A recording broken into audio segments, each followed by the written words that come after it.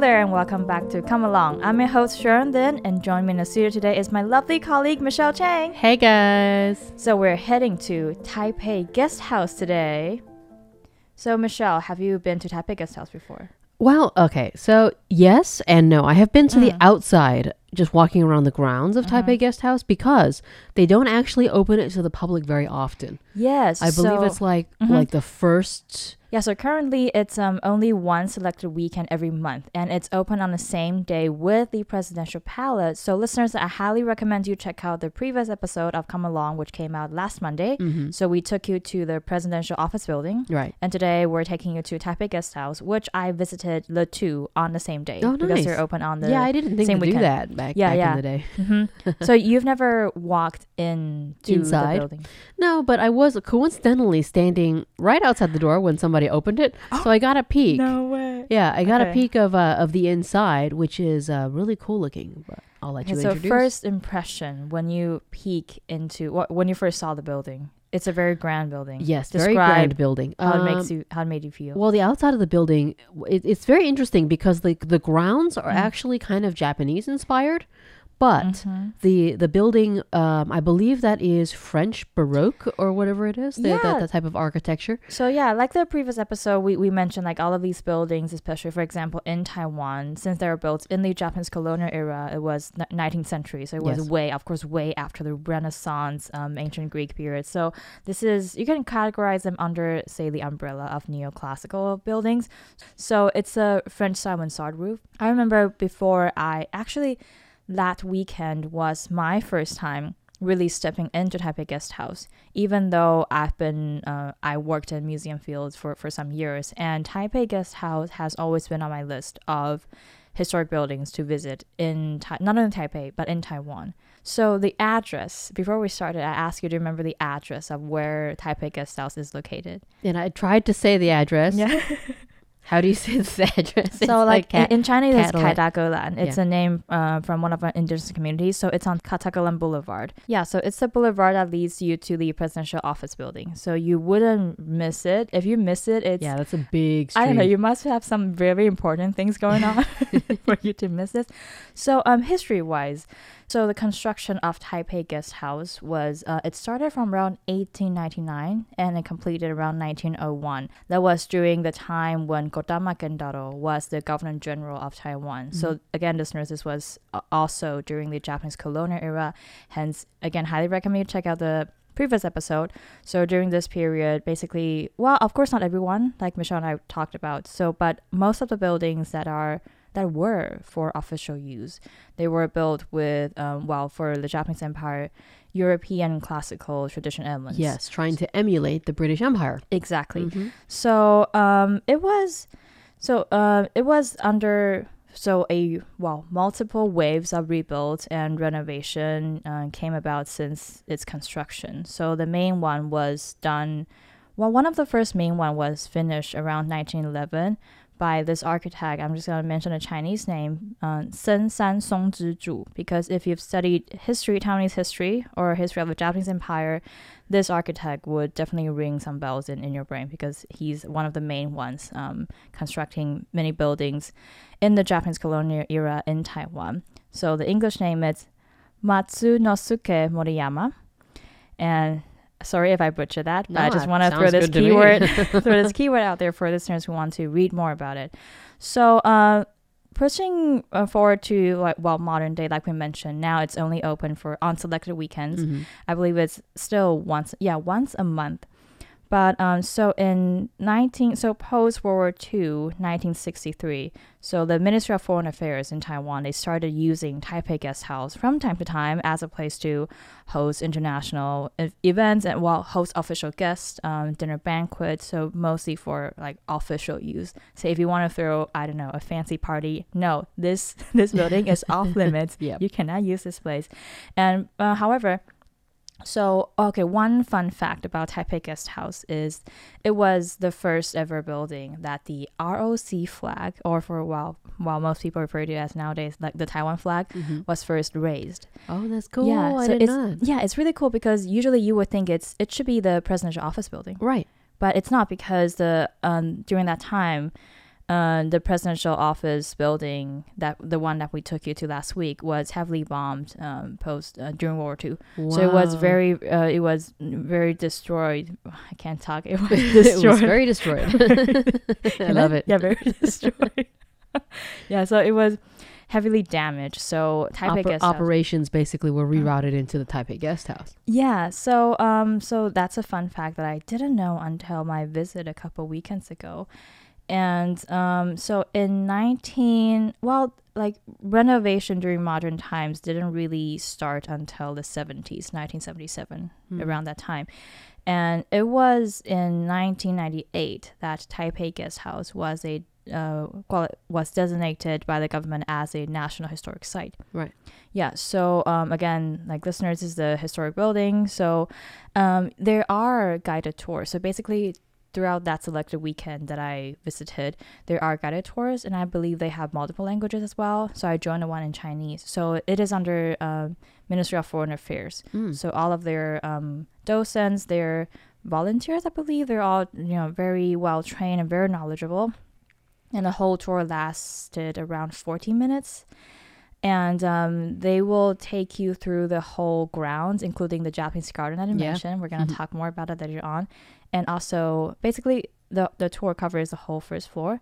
And then for the second floor, which is now also open to guests, you tour the second floor by yourself, because there's a number limit of people who can be upstairs, because it's a historic site. Right. So yeah, this building is off limits to any, I don't know, like fancy events, because you cannot jump around. Well, yes. I mean, just even looking at the outside of the building, I think they've made painstaking efforts to preserve it. Oh yeah. So I can also imagine the inside of the building. It's there are a lot of gorgeous. Right, the molding, banisters, railings, things like that would be very.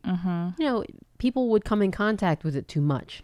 So on that note, one of the most recent main renovation project, it costed around 400 million NTD, which is around 13 million US dollars, to renovate the whole thing and make it safe enough to be open to the public. Right. Like that's how I visited, and also my friends visited.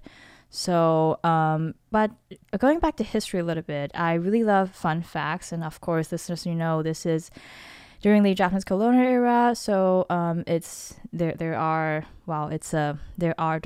dark chapters involved in this era, like anywhere where colonialism took place.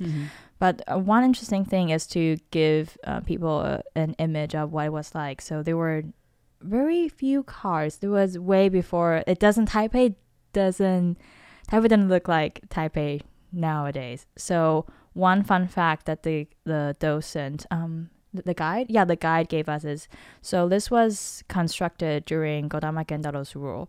So he cared so much about the construction of this building. Of course. Because they moved from they just call it their main hub in Keelung, and then they moved here to Taipei. So back in those days, he used to ride on his horse and check out the construction of different buildings. So you would hear like, while the governor general is, on his horse again, marching around the city, checking out constructions of buildings. And so because Taiwan is on a pretty active earthquake zone. That is true. From the guide, she told us that the columns and also the main structure, they went through very rigorous investigation. And I believe some parts were metal frames, like bones. Right. Yeah, were added. Yeah, in order to maintain the integrity of them. And okay, so when you walk inside, again, red carpets everywhere. Okay, red carpets everywhere. So you really feel how majestic it was, and it is still now. And actually, some of the important events that the current president Tsai Ing-wen hosted, you can see photos. Like you would see, I think we visited that room where I've definitely seen photos of her meeting international delegations in that room. So it's really like we write news at RTI. So we see photos of events quite often. Yeah, so I remember that room. And also, when you walk up the staircase, it was picture. Have you ever been to the Versailles?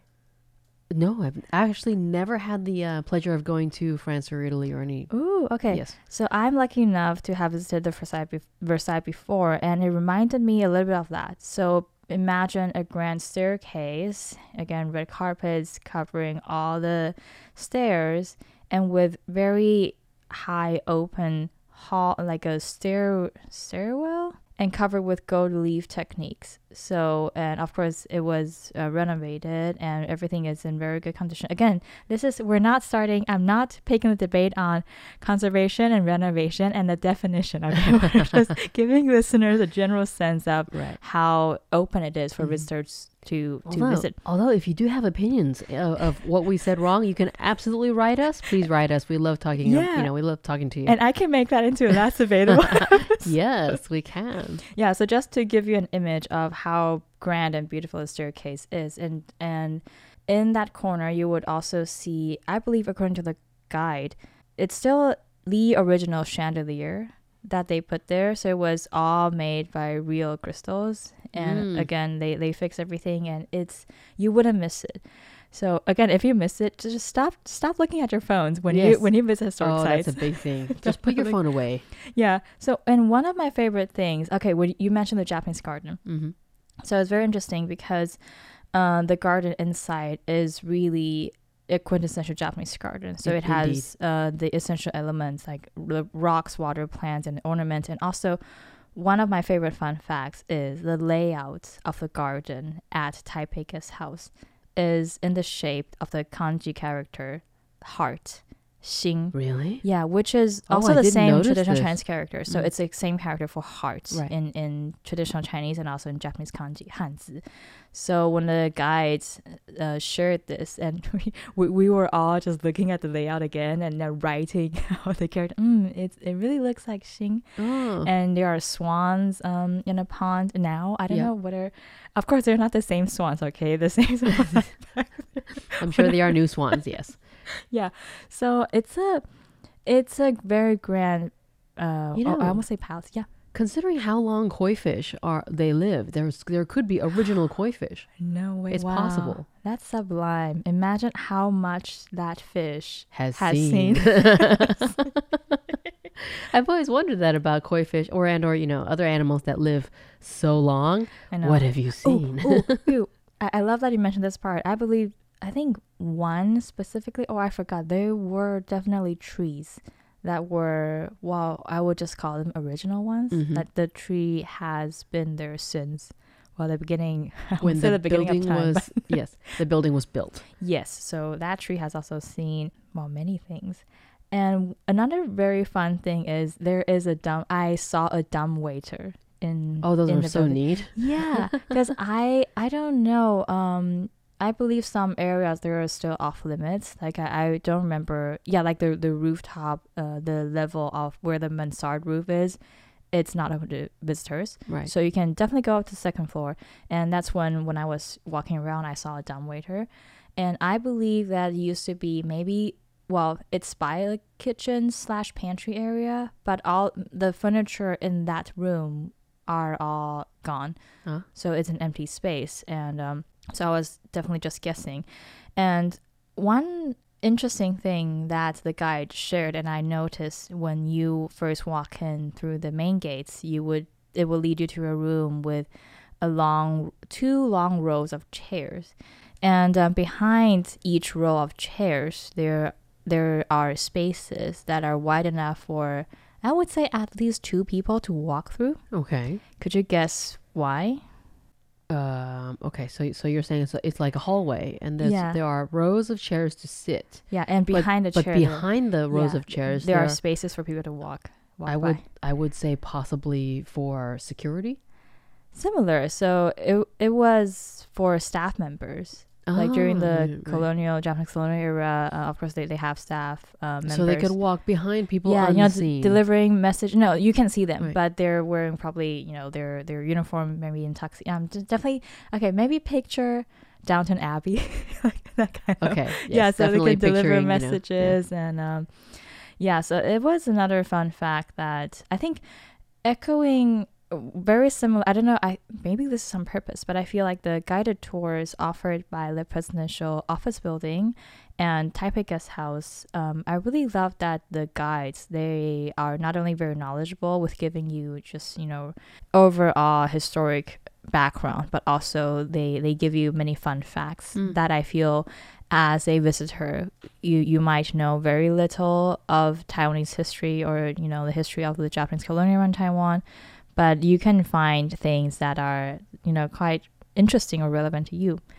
Yeah, like they shared about the chairs, and also one of my favorite parts, and also it's the guide's favorite part, is the tiles near the fireplaces. There are multiple fireplaces in each room. There's one in one room, right. But there are many different rooms and different fireplaces, and the tiles are Victorian era.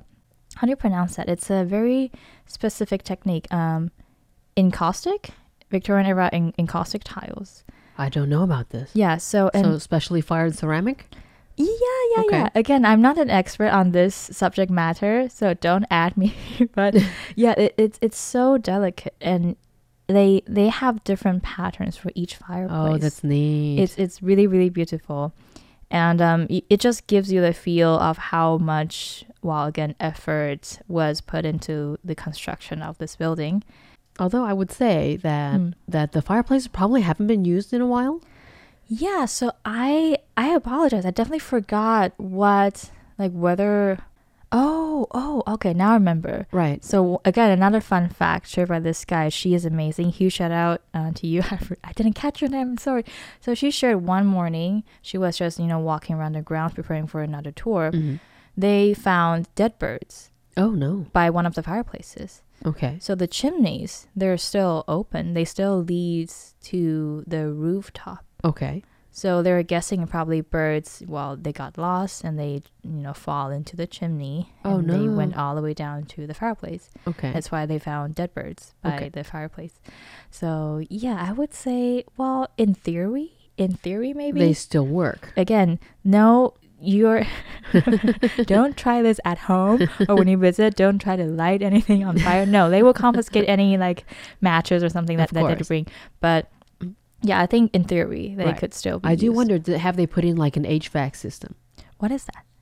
Heating, ventilation, air conditioning. I don't know, because I visited in February. Oh, right. It's not cold, too cold that I need heating. Well, in general, I feel like in Taiwan, again, this is debatable. Let's not get into that. But I never find that I really need to use heating.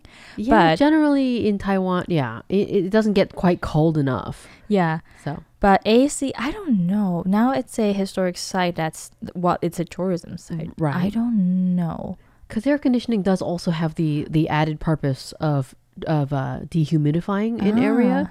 So for historic sites, it's actually fairly important to keep them dry. I do remember that they have, so this is I would say they do have elevators. So for strollers and wheelchair users, you can get up and down. But for AC, I didn't really notice. Great question. Well, if you did notice, that means they've at least done a very good job.